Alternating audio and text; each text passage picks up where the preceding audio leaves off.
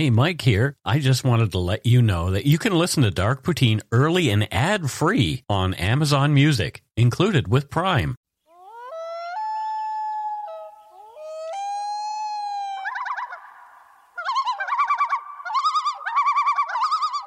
Hello and welcome back to the podcast known as Dark Poutine. I am Mike Brown, Michael officially, but with me across the table is my good friend Matthew, who does not go by Matt. I do not. No. There's only one T in my name. So you would be like doormat. Exactly. Yeah, and you're not anybody's doormat, my friend. You know that. No, definitely. If you try and step on Matthew, he steps back. He steps back, which is good. Yeah. The views, information, and opinions expressed during the Dark Poutine podcast are solely those of the producer and do not necessarily represent those of Curious Cast, its affiliate, Global News, nor their parent company, Chorus Entertainment. Dark Poutine is not for the faint of heart or squeamish. Our content is often intense and some listeners may find it disturbing. We are not experts on the topics we present, nor are we journalists. We are ordinary Canadian schmucks chatting about crime and the dark side of history. Let's get to it. Put on your toque, grab yourself a double-double and a Nanaimo bar. It's time to scarf down some Dark Poutine. I've got the fever for the flavor of Dark Poutine. You do. I do. If you have a fever, take an aspirin.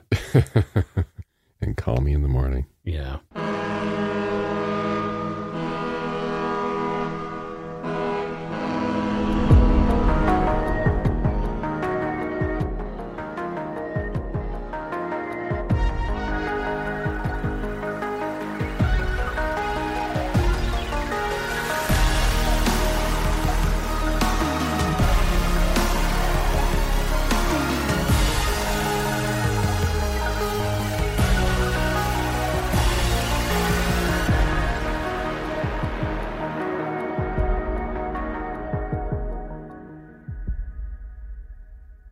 Before we get started, I want to say thanks to Matthew for researching and writing the bones of this episode.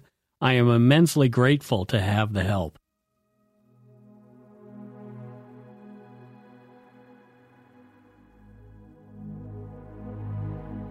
Hannah Bucksbaum was found dead July 5, 1984, on a highway near London, Ontario, after having been shot by roadside bandits 3 times in the head, as her husband Helmuth Bucksbaum and their young nephew Roy, in town from Vancouver for a visit, watched helplessly.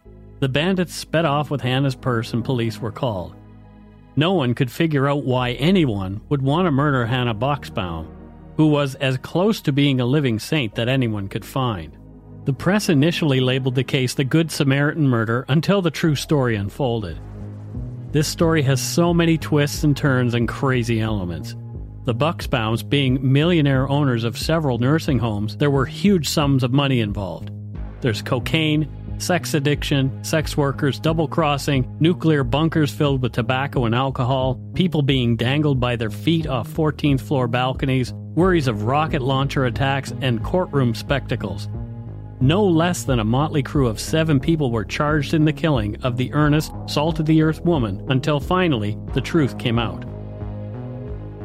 You are listening to Dark Poutine episode 195, Death of a Saint, the Murder of Hannah Bucksbaum.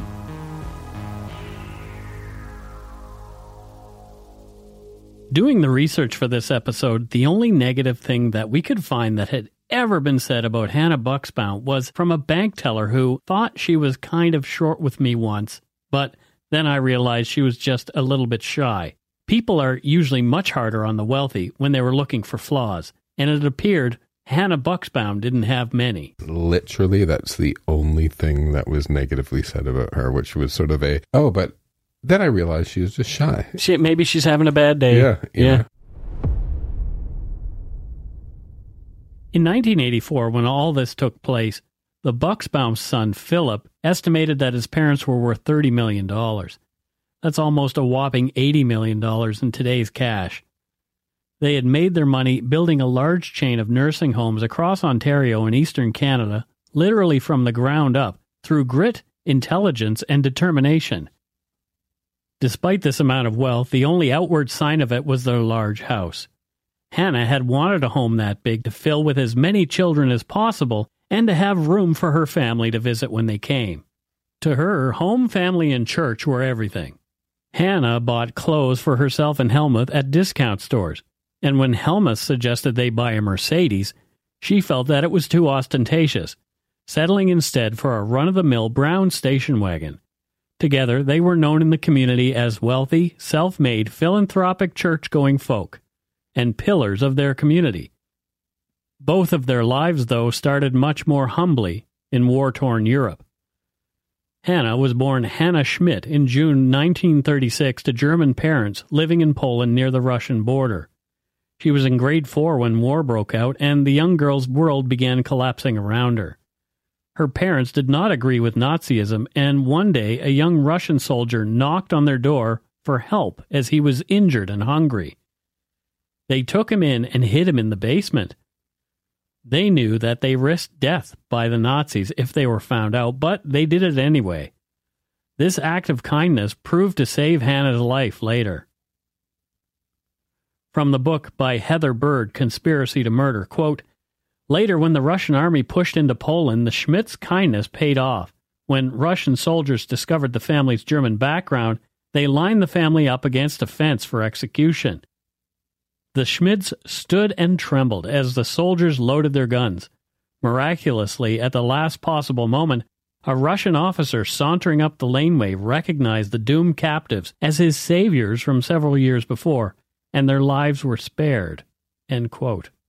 Seconds and inches, eh? Seconds and inches. So had he not shown up when he did, 30 seconds later, we wouldn't be telling this story at all. It's incredible. Yeah. You know, looking at what these people went through, like Hannah and her family. Yeah. You can only imagine that that's going to have like a deep, deep impact on how you live your life going forward. Yeah, how you treat other people. Yeah. Yeah. Especially this particular event. Yeah. Like you see that you are saved because you treated someone kindly years before. Yeah. The book goes on to say that there was a limit to this clemency, though. The family's land was confiscated, their crops destroyed, and they were sent to prison. Hannah's sister Martha escaped, but her father was sent to a work camp in Siberia and never heard from again. Hannah, her other sister, and mother were forced into hard labor with little food and commanded to march for hours on end. To understand Hannah, her faith, and her devotion to husband and family, Bird's book sums it up. Quote, "Hannah spent many, many hours in the camp comforting the younger children who had lost their mothers. She was one of the lucky ones who had a surviving parent. She would rock the younger children to sleep, trying to provide what comfort she could in a bleak world. At night, alone in her bed, she would talk to someone and ask for help. Only later did she realize that person she was talking to all those years was God. She became born again in the Christian faith and never wavered in her strict religious beliefs." End quote. If only everyone who claimed to be members of a loving religion could practice what they preach. Yeah. Yeah, it's true. You know, and I think Hannah was actually one of those people, you know, as we'll see as the show goes, and others maybe not so much, but she stuck to what she believed in. Yeah. And she was a big believer in helping people and giving people second chances. I've known a few people like that throughout my life. My grandmother, Vera, was a very religious person, and she was not big on coming after others. Yeah. She practiced what she preached. She was lovely. She was my rock through all my dark times. She knew I was going through the darkness that I was in. Yeah. And never once judged me, just loved me through it. Yeah. You know, and not loved me in a way where it was like, didn't want to rock the boat. Yeah. I could tell she was worried at times. Yeah. I could tell that she was concerned. And Hannah strikes me like one of these people. Mm-hmm. Yeah. Yeah, and the world needs more people like that, frankly. Absolutely.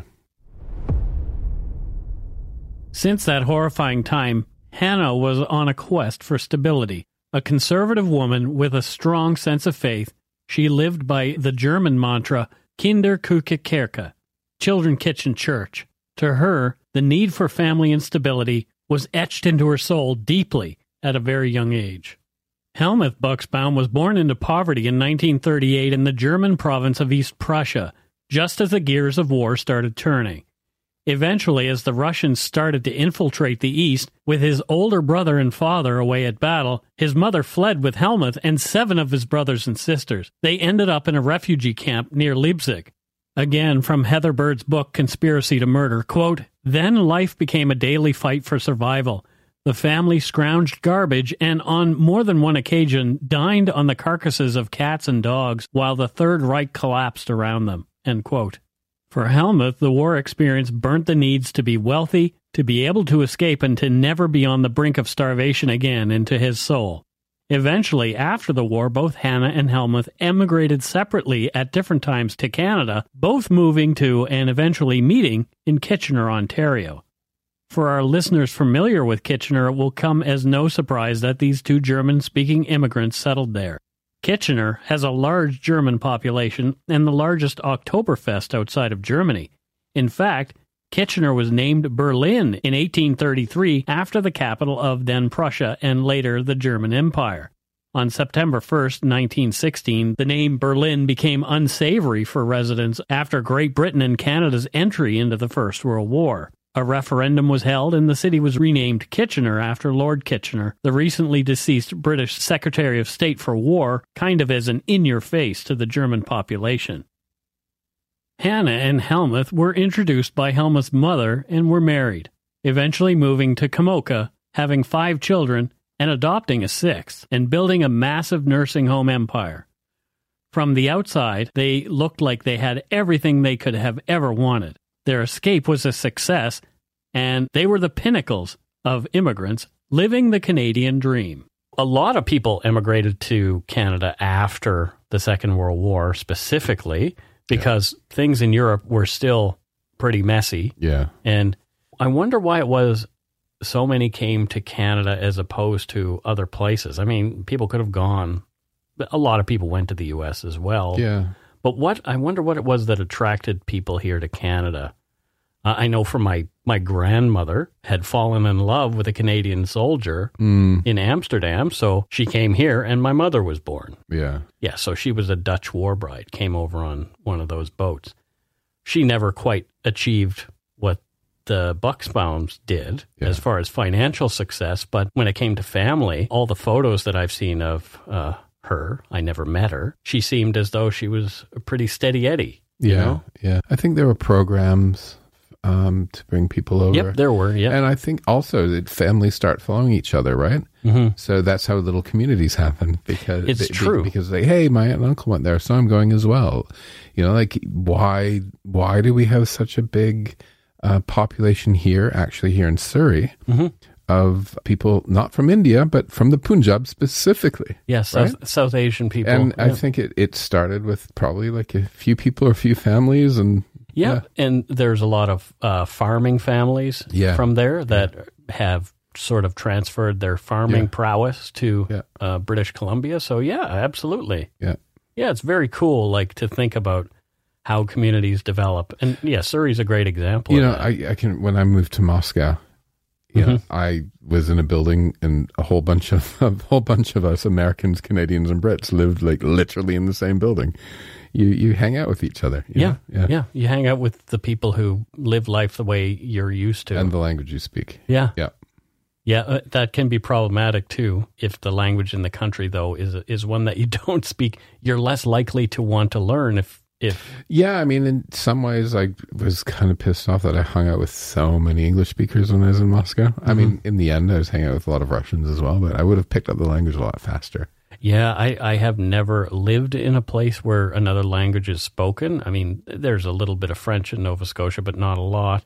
You live in Surrey. I live in Surrey, but the predominant language here is English. Yes, that's true. Yeah, I don't have to speak. No. It's not like I moved to the Punjab and have to learn. Go to the shop and nobody's going to speak to you because they don't know your language. Yeah. I think that would prompt me to want to learn, but if I'm living with a bunch of other English speakers, I'm going to hope to goodness that I can take one of them with me to the shop to ask the questions.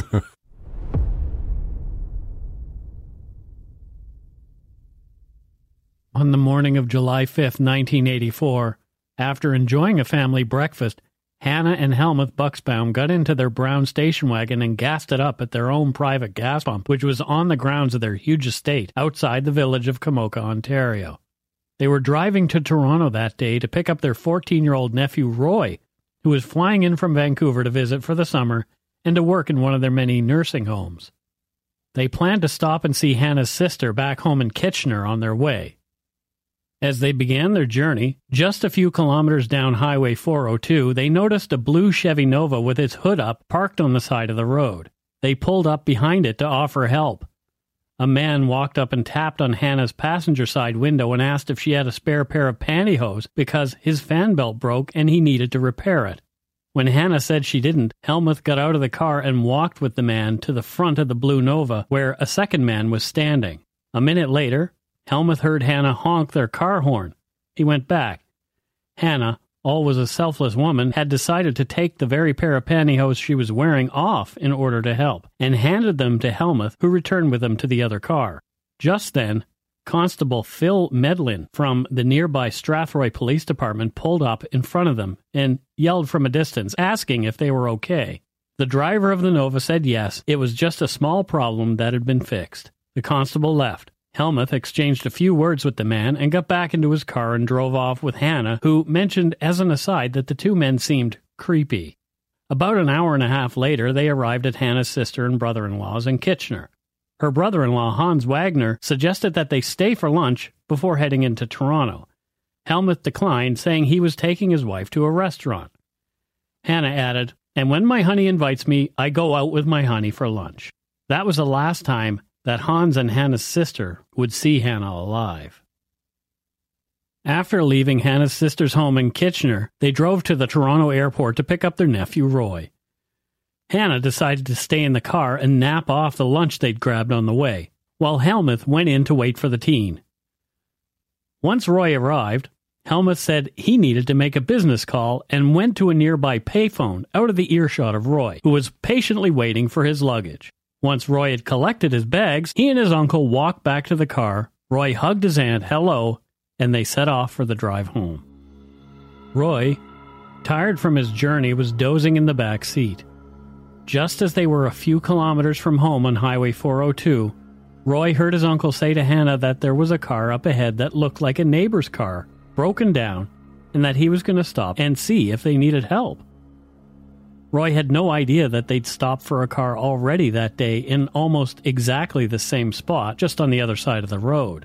As their car rolled to a stop, a masked gunman with a pair of pantyhose, yes, those pantyhose, pulled over his face, opened Roy's door, and putting a .32 caliber pistol to his temple, yelled for him to lay down in the back seat and not look up. The man then opened Hannah's door and yelled at her to give him her money and jewelry, quickly grabbed her by the hair, and began pulling her out of the car. At this point, Helmuth got out of the driver's side and closed the door. Roy kept his head down but glanced up a few times to see that his uncle stayed by the side of the car.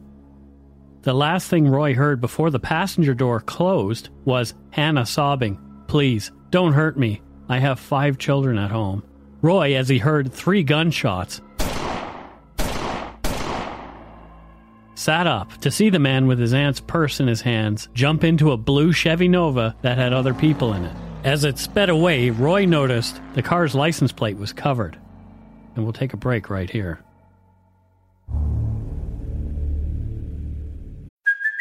Hey, it's Kaylee Cuoco for Priceline. Ready to go to your happy place for a happy price? Well, why didn't you say so? Just download the Priceline app right now and save up to 60% on hotels. So whether it's Cousin Kevin's Kazoo Concert in Kansas City, go Kevin, or Becky's Bachelorette Bash in Bermuda, you never have to miss a trip ever again. So download the Priceline app today. Your savings are waiting.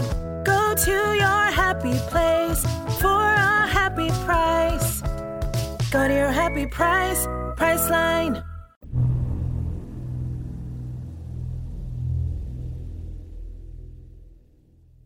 How could anybody think this is anything but an execution, Matthew? Yeah. You know, the truth will come out, right? Mm-hmm. But there's no reason to be killing somebody randomly on the side of the road when you want her purse. No, and especially when she's handing you her purse and saying, "Don't hurt me." Yeah, this is really driving me nuts about this case. So let's read on. Yeah. Helmuth exclaimed, "Oh my God, they shot her," and ran to the middle of the highway to flag down an approaching freight truck. Roy ran to his aunt, who was face down on the ground and looked dead. Trucker Colin Lawrence stopped. Buxbaum told him his wife had been shot and needed to call for help, but Lawrence's CB was broken. Another passerby, Mark Halden, stopped and rushed to Hannah to check on her. Even after being shot 3 times, Halden found that Hannah had a light pulse and was still breathing. Buxbaum had not once went near his wife to check on her, so Halden assumed that Helmuth was simply a bystander and yelled at him from a distance, "You better get the hell to Strathroy and get some help." Buxbaum and his nephew got back into the station wagon and sped away. Next, an Esso truck stopped at the scene and radioed for help just as they left, but they carried on. OPP Constable Greg Calcott took the call and was the first at the scene. When he got there, Colin Lawrence described the chain of events and told the police officer that Buxbaum, the man who had left, was acting weird. Calcott put out an APB for both the blue Chevy Nova and the brown station wagon. Police Sergeant Roger Eislady was parked a few kilometers away and had just heard the bulletin when the station wagon came to a screeching halt beside him, and Helmuth and Roy jumped out asking for help. The two were frisked, told that the station wagon would be impounded to be checked, and then they were taken to the Strathroy police station where they were interviewed. Helmuth was taken to the hospital in London, Ontario, where he found out that his wife had died about an hour before, never having regained consciousness. A police officer was at the hospital and noticed how Buxbaum didn't seem that upset, and that he had only cried for a few minutes, and though he didn't see any actual tears. He was also thinking about the fact that Roy, in his interview, had stated that Buxbaum never went to check on his wife. But they had no evidence of wrongdoing on his part, so they let Buxbaum leave with his pastor to go tell his 6 children that their mother was dead. Early the next morning, the 6th of July at 2:13 a.m., OPP Detective Inspector Ron Piers, who was assigned to the case, stood at the murder scene and couldn't make sense of it. The pieces were not fitting. Why would the woman be killed despite being willing to give the culprits what they were asking for? Why did the husband not even check on his wife? Why did the husband and nephew not get hurt at all? And most damningly, why did the husband go past the turnoff ramp that they would need to have taken home to help a disabled car on the side of the road that from the ramp was almost impossible to see? Pierce called for an ongoing search for the blue Chevy Nova, set up a tip line, and informed the media of the ongoing investigation and how to get in touch with police if someone knew anything. 2 days after the murder, on July 7th, Constable Phil Medlin suddenly remembered that he had stopped on the morning of the 5th when he saw a blue Chevy Nova and a brown station wagon near the very spot of the crime. From the book Conspiracy to Murder, quote, "When Medlin got back to the station, he was quite excited when he recognized the man talking to Ron Piers, Buxbaum, as one of those who had been pulled over beside Highway 402 that morning," end quote. Buxbaum really didn't have a good answer for why he hadn't mentioned that he'd stopped earlier that morning for a car that looked the same, saying he forgot about it after the murder had happened. Inspector Piers was seriously doubting Helmuth's story at this point. Seeds of doubt started to blossom into the certainty that Helmuth had something to do with his wife's murder as tips poured into the hotline, watering the ground with torrents of truths that totally drowned out Helmuth's pillar of the community front. Many callers said that they saw the blue Chevy Nova parked along the highway on the morning of the 5th, seemingly waiting for something, that Helmuth Buxbaum had a massive cocaine habit and was injecting it daily. They also said that Helmuth Buxbaum was known to many of the sex workers in London, hiring a number of them weekly, throwing cocaine-fueled sex parties. Helmuth had also been asking some of these sex workers to procure underage girls for him, which none of them did. Helmuth had also spent $200,000 of the company's money on these parties, and that other business partners had to stop him from being able to access the company's line of credit. Helmuth was also sexually harassing teenage girls and women at his company, and those who complained he fired. But all of that doesn't point to him murdering his wife, just to him being a bad guy. However, some other calls really piqued Inspector Piers' interest. The name Robert Barrett kept coming up. Barrett was a pimp and a drug dealer and an addict with a $700 a day coke habit. Callers were saying that Barrett was Helmuth's supplier and they always partied together. 2 sex workers called to say that Helmuth had asked both of them if they knew how they could find someone to kill his wife. A bank teller and a gold dealer called in to say that Buxbaum was taking out large amounts of cash and cashing in gold bars just a day after his wife's death. Finally, when 2 other pieces of information came in over the next day, Inspector Pierce was totally convinced that Buxbaum was at the center of this murder after hearing these further facts. Number 1.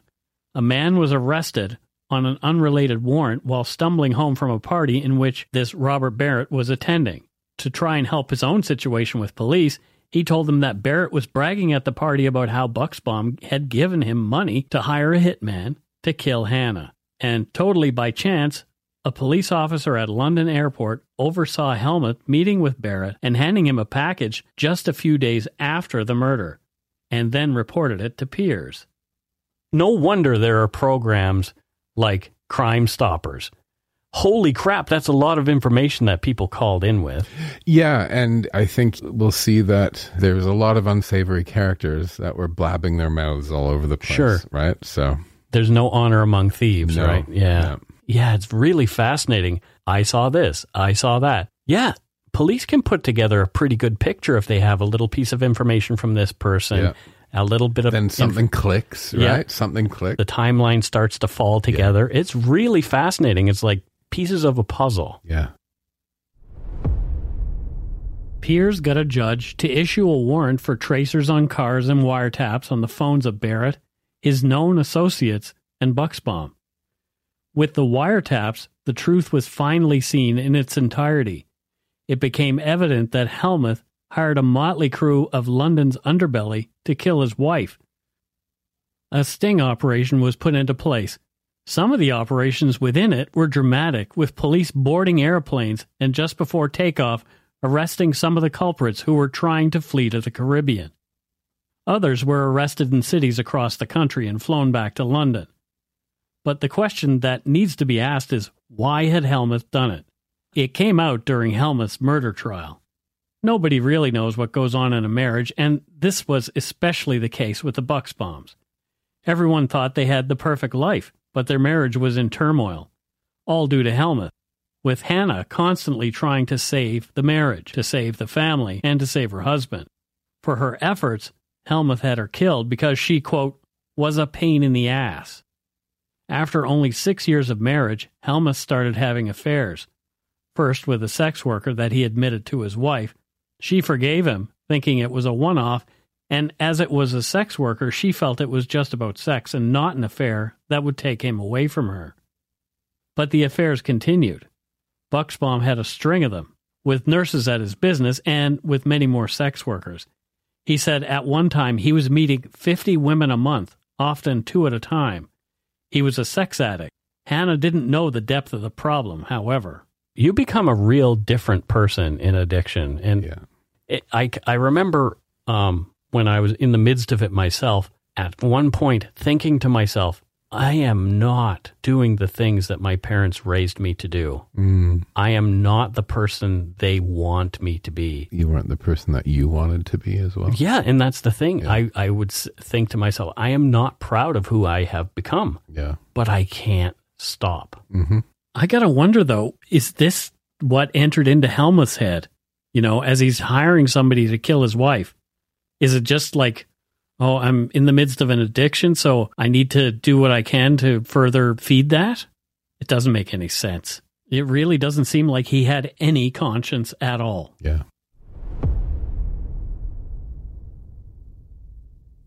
At one point, Helmuth impregnated a 17-year-old employee of one of their nursing homes. This was while Hannah was already pregnant with one of their children. He told Hannah, who said they needed to do the right thing and support the mother until she was married. She even tried to adopt the child later. A few years after that, Helmuth caught a sexually transmitted infection and passed it on to Hannah.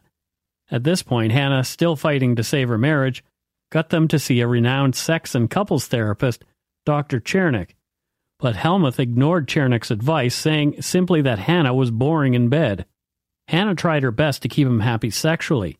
even to the point of looking into vaginal reconstruction surgery so he could have more pleasure with her.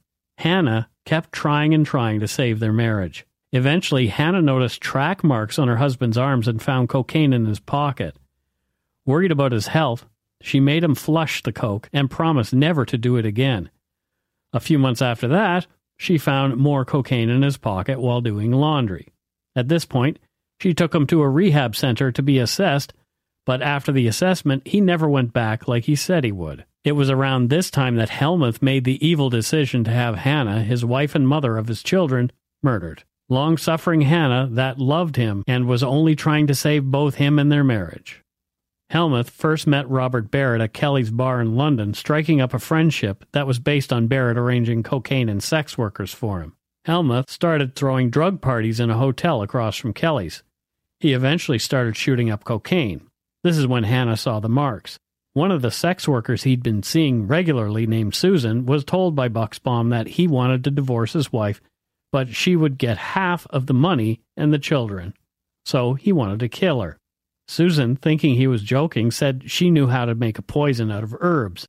Helmuth latched onto this and kept asking her to get the poison for him, to the point that she eventually fled to London after telling a few friends what he had said. Another sex worker named Dawn was also asked by Buxbaum if she knew someone who could murder his wife. She said she didn't and stopped seeing him. Eventually, he asked Robert Barrett to arrange a contract killing. They put a few loose plans together, and then, in May 1984, Helmuth offered him $20,000 to find a hitman and $10,000 bonus if her body wasn't found for a year. Barrett flew to Florida to arrange a hitman, but he ended up partying the money away and called Buxbaum for more. Buxbaum flew to Florida to give him more money. He called Barrett daily for status checks once he got back to Canada until Barrett said he found a man named Paul who would do it. He hired Paul, who said he would fly to Quebec, pick up a gun, and then drive to Ontario to kill Hannah. Buxbaum waited, but on the planned day of the murder, when nothing happened, they found out that Paul took off with the money. He never intended to do it. They'd been scammed. Barrett flew back to Canada and tried to find another killer, asking around in Kelly's bar. A man named Pat Allen said he would do it. Helmuth gave Barrett more money to hire Allen, but Barrett only gave Allen $200 as a down payment, and the rest went into cocaine and women, unbeknownst to Buxbaum. They met up and agreed that Allen would kill Hannah on the side of the road while they were on their way to Toronto to pick up their nephew. Helmuth felt the plan was in place, went home that night, and spent the evening in his nuclear bunker under his house, shooting up cocaine. Helmuth had spent $250,000 on the bunker. He filled it with alcohol and tobacco to trade in case of a war or economic collapse. His early days experiencing war had never left him, and bonus, it was the perfect place to go and have time away from Hannah and the kids to do as he wished. That night, Allen got two of his friends, Gary Fauché and Terry Arms, to help. The three men drank and did speed and cocaine all night long.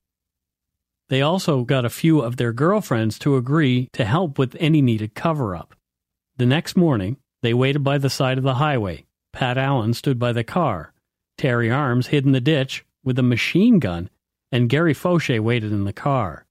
There they waited, and when they saw the station wagon, they started waving. It was Pat Allen who asked about the pantyhose. When Buxbaum got out of his car and went to theirs wondering what was going on, why are they not killing her, Allen said it was too late, and that there were too many cars on the road, and that the police were changing shifts and often drive down the highway at this time.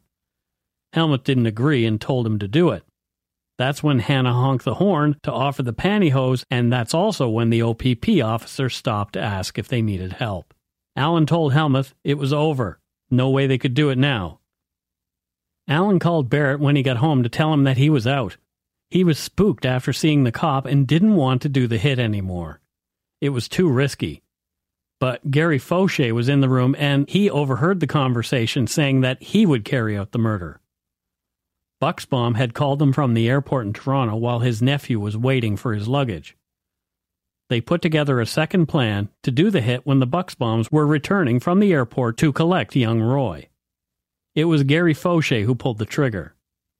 He had been wearing the pantyhose that Hannah had handed over that morning, thinking someone needed help. Terry Arms drove the getaway car. In testimony, the court heard what really happened. This is again from the book Conspiracy to Murder. As Arms recalls it, the scene unfolded as follows. Quote, "The slightly paunchy millionaire with the receding hairline slid calmly from behind the steering wheel of the car onto the pavement of the highway. He slammed the door in his wife's face as she was scrambling across the front seat of the car, clawing toward the driver's side in an effort to escape the clutches of her killer. She was screaming, pleading for her life, as she stretched her arms out to the one she loved and trusted more than anyone in the world, her husband of 23 years, who was watching the tableau in safety. He just stood there, looking at me as Hannah was dragged from the car. He heard her say to Buxbaum, 'No, honey, not like this.' But he didn't blink an eye. He just stood there. Down in the culvert, she turned her hazel eyes beseechingly toward her killer. Perhaps she briefly touched the man's heart because, according to Arms, the gunman turned, clinging to his victim with one hand, and pointed the tiny handgun at the watching, waiting businessman with the other. 'It should be you, you son of a bitch,' he spat. Then he turned and fired at point-blank range.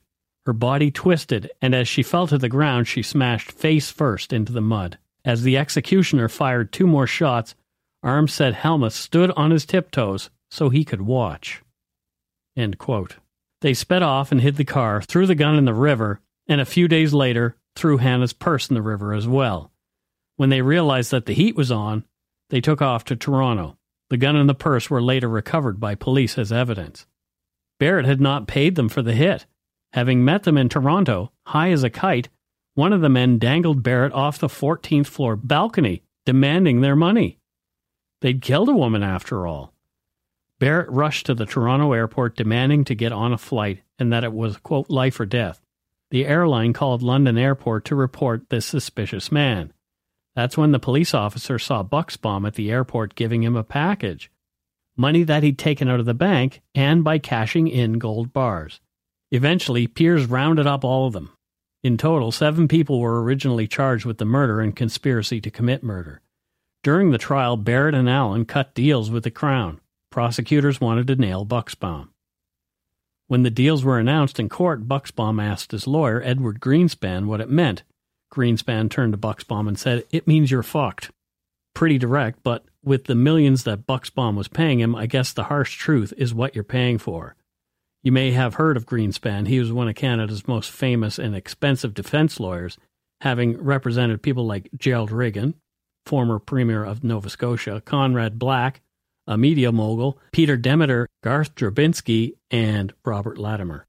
After Barrett and Allen cut their deals, rumors started flying that Buxbaum, with his wealth, was going to have them assassinated. There was a rumor of a rocket launcher attack that police took seriously enough to constantly change the route of their armored cars taking them to court. And they carried machine guns and hand grenades with them.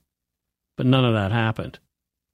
In 1985, Barrett and Allen were sentenced and were eligible for parole in 1988 and 87, respectively. Arms was sentenced to life with eligibility for parole in 10 years. Fauché, the gunman, got life in prison, as did Helmuth Buxbaum. Helmuth Buxbaum died in the Kingston Penitentiary on November 1st, 2007, due to lung cancer. He was buried alongside Hannah in Campbell Cemetery in Kamoka, mere meters from their former home. So hang on. The family decided to bury the murderer of their mother beside their mother. There's been time to forgive. Yeah, one of their sons who died a few years ago is also buried beside them now as well. Okay. Yep. Yeah. So I found that odd when I was researching this. Yeah. Because I'm like, I don't know how that decision would have been made. If my father had murdered my mother, I wouldn't be burying her beside him. Yeah, right? Right. I get it. A friend of mine who I have been talking to about perhaps coming on this show to talk to us went through a similar situation, except it was the mother who murdered the father. Right. And he and I have had interesting discussions that I think would be pertinent to this, that he still loves his mom, even though she took his father's life. Yeah. And he has to deal with that as her son. And as his father's son. Yeah. It's not as easy as people think. It's not like the movies portray it. Dad killed mom or dad killed sister or whatever. Let's just hate dad. It doesn't always work that way. It's not so cut and dry. No, and the gravestone itself has, Hannah Schmidt, wife of Helmut, and underneath, their works do follow them. Their works do follow them. Yeah. So her good works do follow her, and his not Bad so works good follow him. Yeah, fair enough. Yeah. Yeah, that's a really interesting inscription, and that's it for Dark Poutine episode 195. My gosh, we're 5 away from 200. Death of a Saint, the murder of Hannah Buxbaum. That's right. It's time for voicemails. You can leave us a message at 1-877-327-5786 or 1-877-DARK-PTN. We'd love to hear from you. Let's see who called us this week. Let's listen to this week's first voicemail. The first one. Hi, my name's Courtney. I've been listening to your podcast for quite a while. I'm from Idaho, and I just wanted to say I just got done listening to your Halloween episode.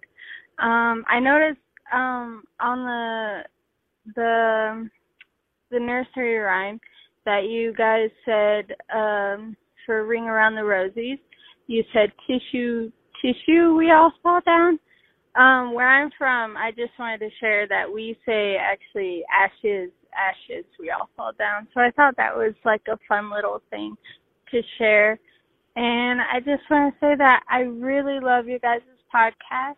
I've been listening for almost 2 years now, and I hope you guys continue to make lots and lots more episodes for the years to come.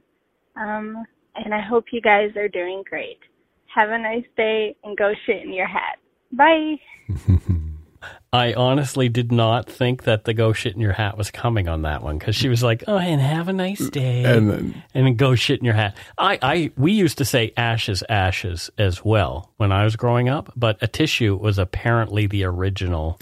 In the UK, that's what they say. A tissue. Yeah, that's when I heard it there. Yeah. Yeah, we said ashes when we were young as well. Yeah, and it's not spelled like a tissue. It's A''TISIOUUU. It's like, it's supposed to be a chew. It's an onomatopoeia. Yeah, exactly. Yeah. An onomatopoeia, like the word bum. Or buzz. How is bum an onomatopoeia? Because my bum makes that sound bum. Bum. Anyway, oh boy. On to the next voicemail. Hi, Mike and Matthew and Steve. My name is Rebecca. I'm calling in from East Vancouver. I've been listening to the podcast for a while, and I'm addicted. It's definitely a highlight of my Monday mornings. I think that your research, storytelling, and humor just really make my long days working from home much more interesting. I wanted to shout out episode 10 in particular, the episode, Mike, where you talk about meeting your monster. I just want to thank you from the bottom of my heart for speaking so candidly about this experience. I'm a survivor of sexual assault myself, and I'm still navigating how to talk about and process and just generally make sense of it. I think that the more we're able to open up about these experiences that so many of us have, the greater the chances are of seeing some changes and healing in our society. And your willingness to discuss this was very meaningful to me. On a completely unrelated note, if you're ever looking for an intense and weird story idea, the murder of Kelly Cook in Standard, Alberta is quite the story, and it still terrifies my mom to this day. So yeah, with that, thanks again for your fantastic podcast. I'm always trying to be a good egg and not a bad apple, but with that, go take a shit in your hat. Bye. Well, thank you so much, Rebecca. That's awesome. And I did not know that my dark story would have such value to other people so many years ago. I didn't realize how much it would be able to help people with their own stuff until actually I heard Jim Clemente share his story on another podcast. He's an FBI profiler, former prosecutor who chased people who were predators. And he talked about his own personal story, and I thought, you know what? That was really powerful for me, and I want to do that too. I think it's important to tell that story. So thank you very much. Also, I am very aware of that Kelly Cook story that you mentioned, and it is very much on my list to do soon. Bum, bum, bum. Thought the name sounded familiar. Yes, exactly. So she also lives in East London. No, she said East Vancouver. East Vancouver. Yeah. I wonder if she'll babysit Steve. Matthew was desperately looking for a babysitter for Steve for Christmas. He's like so bad. He's shilling everywhere. I was like, literally, she has a nice voice. She seems really friendly. She's not very far away. Not a lot of people can have a dog in their home. I know. Somebody had kindly offered before, but with kids and cats, and Steve's just never been around them. So no, I wouldn't. I thanked, but it's like he just needs to be with a human. We don't need any mayhem happening. I wish you weren't traveling for Christmas. If I wasn't traveling, you could have the penthouse and Steve for a week. I would totally do that. So, and my offer still stands. If I'm home and you guys want to go away, cool. I will totally come and take care of your dog. I'm his emotional support human. He's a good dog. All right. Here's the third voicemail for this one. Let's have a listen. Good morning, Dirk Poutine. It's Lindsay from Tiny Town. Not actually Tiny Town. We're closer to about 3 hours away from Tirana, aka Toronto. I have been a long-time listener to your show, and I can say it's gotten better in the most recent episodes I have been able to listen to. I am just calling because I wanted to say I do love your podcast. It has helped me a lot during my extreme, unprecedented times that I've been suffering through from my own PTSD as a child. I have recently started my own self-healing and struggled deeply what has stemmed from what has happened to me in the past. But I do have ways, for example, 5D painting art and listening to the Dark Poutine on a weekly basis.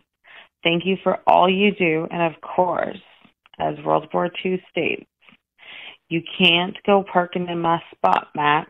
Why don't you go shit in your hat and pull it down over your ears? Thank you. Yeah, so that's the end of go shit in your hat. Go shit in your hat and pull it down over your ears. Okay. Yeah. She's the first person who's ever sort of brought that forward. Where is it actually from?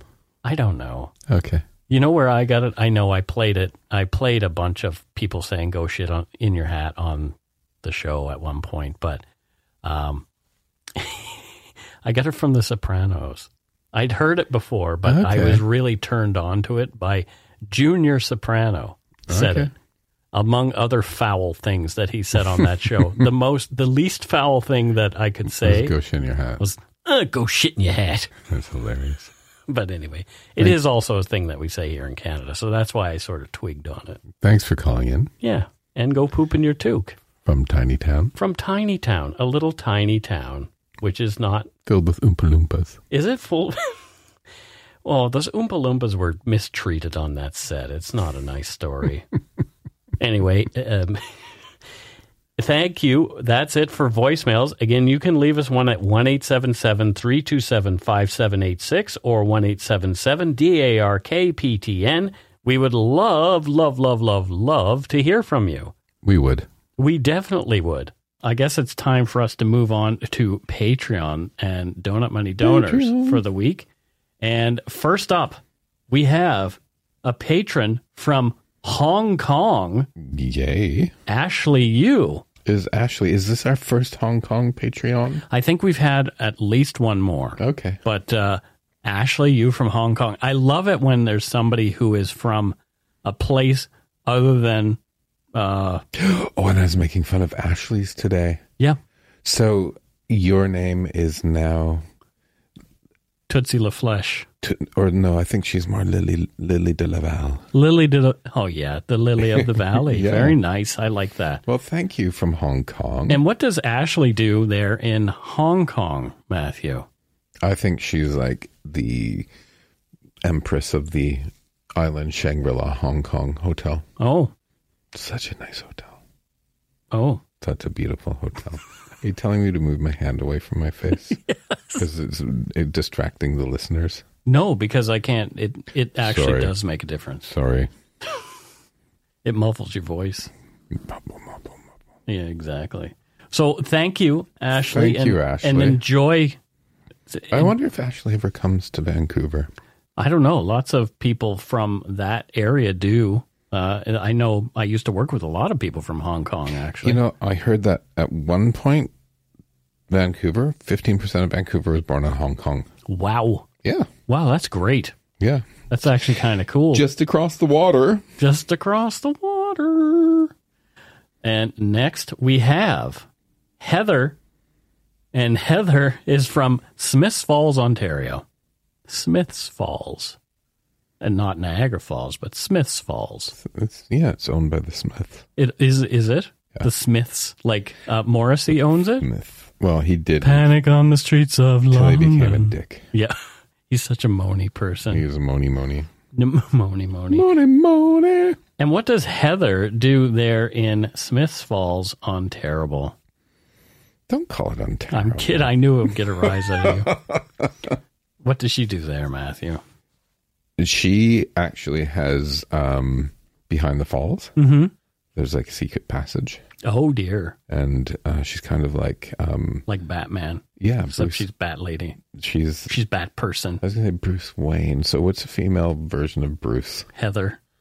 She's Heather Wayne. She's Heather Wayne, yeah. There you go. She saves Smiths Falls from the Penguin and the Joker. Oh, okay. There you go. Thank you. Smiths Falls is Canada's Gotham. Yeah. Yeah, there you go. Have you been? It's that big. No, I didn't know it existed. Skyscrapers. Oh, wow. Yeah. Next we have Lisa Windsor, and she's one of our Donut Money donors. Thank you, Lisa. She says, I've been listening for a few years, never miss an episode. I've been meaning to donate for a while, so thanks for the reminder to help out and send some donut money. Hope it helps a little. It helps a lot. Thank you, Linda. And she's from Baltimore, Ontario. I didn't know there was such a thing as Baltimore, Ontario. I didn't know that either. It's interesting. I wonder if she changed her name from Saxe, Coburg und Gotha to Windsor. Why would she do that? Because that's what the royal family did. Oh, okay. So they were Saxe, Coburg und Gotha, and they changed their name to Windsor after the war. You mean Goethe? Gotha. Gotha. Oh, okay. I don't know. I'm probably saying it the wrong way. Yeah. Who knows? And what does she do there in Baltimore, Ontario? Does she play on the baseball team, the Baltimore Orioles? That's just too easy. Do you know how often she probably hears that? Not do you play, but do they have Baltimore? Yeah. I think she... Where's Baltimore? Hold on. I need to look this up. Okay. Because I'm from Ontario, and I've never heard of Baltimore. It's a village in Ontario. Oh, it's down there. It's near Rice Lake. Okay. Yeah, and it's near Coburg. So I think she like on the beach nearby in the summertime, she rents Sea-Doos. Oh, that's very cool. What are they called? Yeah, Sea-Doo is fine. Sea-Doos, yeah. Yeah, I think that's what she does. Awesome. Jet skis. Jet skis. Yeah, we don't want to use a brand. So thank you so much, Lisa. Thank you, Lisa from Baltimore. Oh my goodness. Looks like we got some donut money from Lori St. Germain. Lori St. Germain. She says, hey, Mike and Matthew, please grab a double and donuts and a Chewy for Steve from Spock. Have a wonderful week. Thank you. That's so cute. That's lovely. Thank you, Lori, so much. And I guess we're going to take a wild guess on where Lori St. Germain is from. We can probably look on her Facebook to really figure it out. But let's just make something up. Where is she from? She's from Carefree, Arizona. Oh, isn't that nice? Carefree, Arizona. So it was a planned city. Oh, okay. And so all the streets are like named Ho Hum Boulevard and Easy Street and Nevermind Trail. Oh, that's nice. I kind of like that I'd love to live on the corner of Ho Road and Hum Road. Ho and Hum. That is really funny. What does Lori do there? Nothing. Good for her. She kicks back and relaxes. There you go. That's what I want to do for the rest of my life. Why don't you do it for the rest of the day after we're done all this? Thanks to all the patrons, past and present. Yes. Because we love you. You do keep the show going. And even if you're just a listener, not a patron. Exactly. Listening helps too. Yeah. So you can become a patron of the show at darkpoutine.com/ No, you can become a patron of the show at patreon.com/darkpoutine. For a one-time donation, you can send us donut money via PayPal using your email address, darkpoutinepodcast@gmail.com. Using our email address, darkpoutinepodcast@gmail.com. Because I said your email address. That's not good. That's not good. If you don't already subscribe to the show, it would mean a lot to us if you did. You can easily find us. You can easily find Dark Poutine on Apple Podcasts, Spotify, or wherever you listen to your favorite podcast, and hit the subscribe button. Subscribe, follow, do whatever it is that makes it download to your machines. And my book, Murder, Madness, and Mayhem, is selling like a hotcake. Just one hotcake because it's one book. And you can order it at Amazon or any other bookseller. So there you go. Until next week. Oh yes. Boy, I'm all upset. Check out darkpoutine.com for show notes and other cool stuff. Please take the time to give Dark Poutine a like or follow on Facebook and Instagram. Most importantly, thank you for listening and tell your friends about us. Word of mouth is a powerful thing. And I have a promo to insert this week. So just hang on. Insert promo here. And so the show we're promoting is called The World's Dumbest Criminals. It launched in August, and my friend Tara is one of the hosts. So let's have a listen. Did you hear about the Welsh tourists who got drunk and stole a penguin named Dirk from SeaWorld on the Gold Coast? Or the Canadian guy who tried to beat a breathalyzer test by eating his own underpants? Hey, I'm Tara Saraban from World's Dumbest Criminals, an upbeat podcast about deadbeat crims. Join me every Monday to hear about the most ridiculous, bizarre, and downright stupid crimes and criminals in the world ever. Like the Australian man who put out an unsuccessful hit on his wife and freaked out when she crashed her own funeral. Or the Chinese woman who deliberately ran 49 red lights in her ex-boyfriend's car. World's Dumbest Criminals is available on iTunes, Spotify, and anywhere else you listen to podcasts. Make sure you subscribe if you don't want to miss any criminally stupid shenanigans. Well, that sounds like a lot of fun. She has a great voice. She has a great voice, yeah.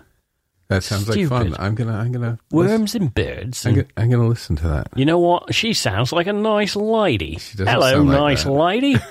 No, actually, I'm gonna listen to that podcast and I won't fall asleep. Yep, but download ours first. Okay. Yeah.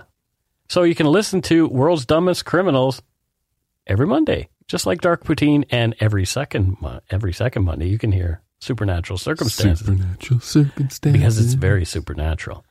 And circumstantial. And circumstantial, yes. So that's it for this week's episode. Thank you so much to each and every one of you mugs.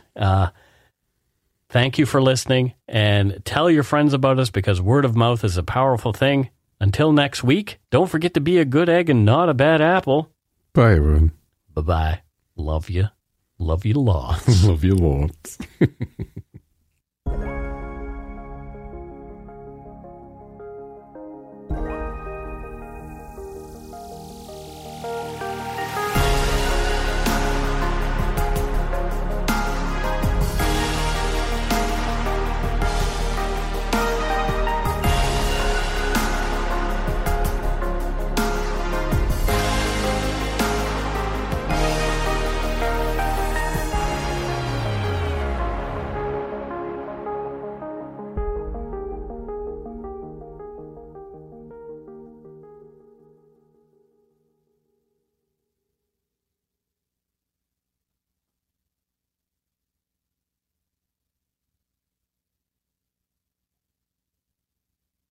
New on Showcase. They call me the Christchurch Carver. Based on the international bestseller. This trademark souvenir. Can't stop thinking about the apple. Usually he eats it. I've got a copycat on my hands. I know who you are, Joe. I know what you do. You have 2 days to find a copycat. This is way harder to make sense of when you didn't do it. Dark City, The Cleaner. All new Wednesdays on Showcase. Stream on Stack TV.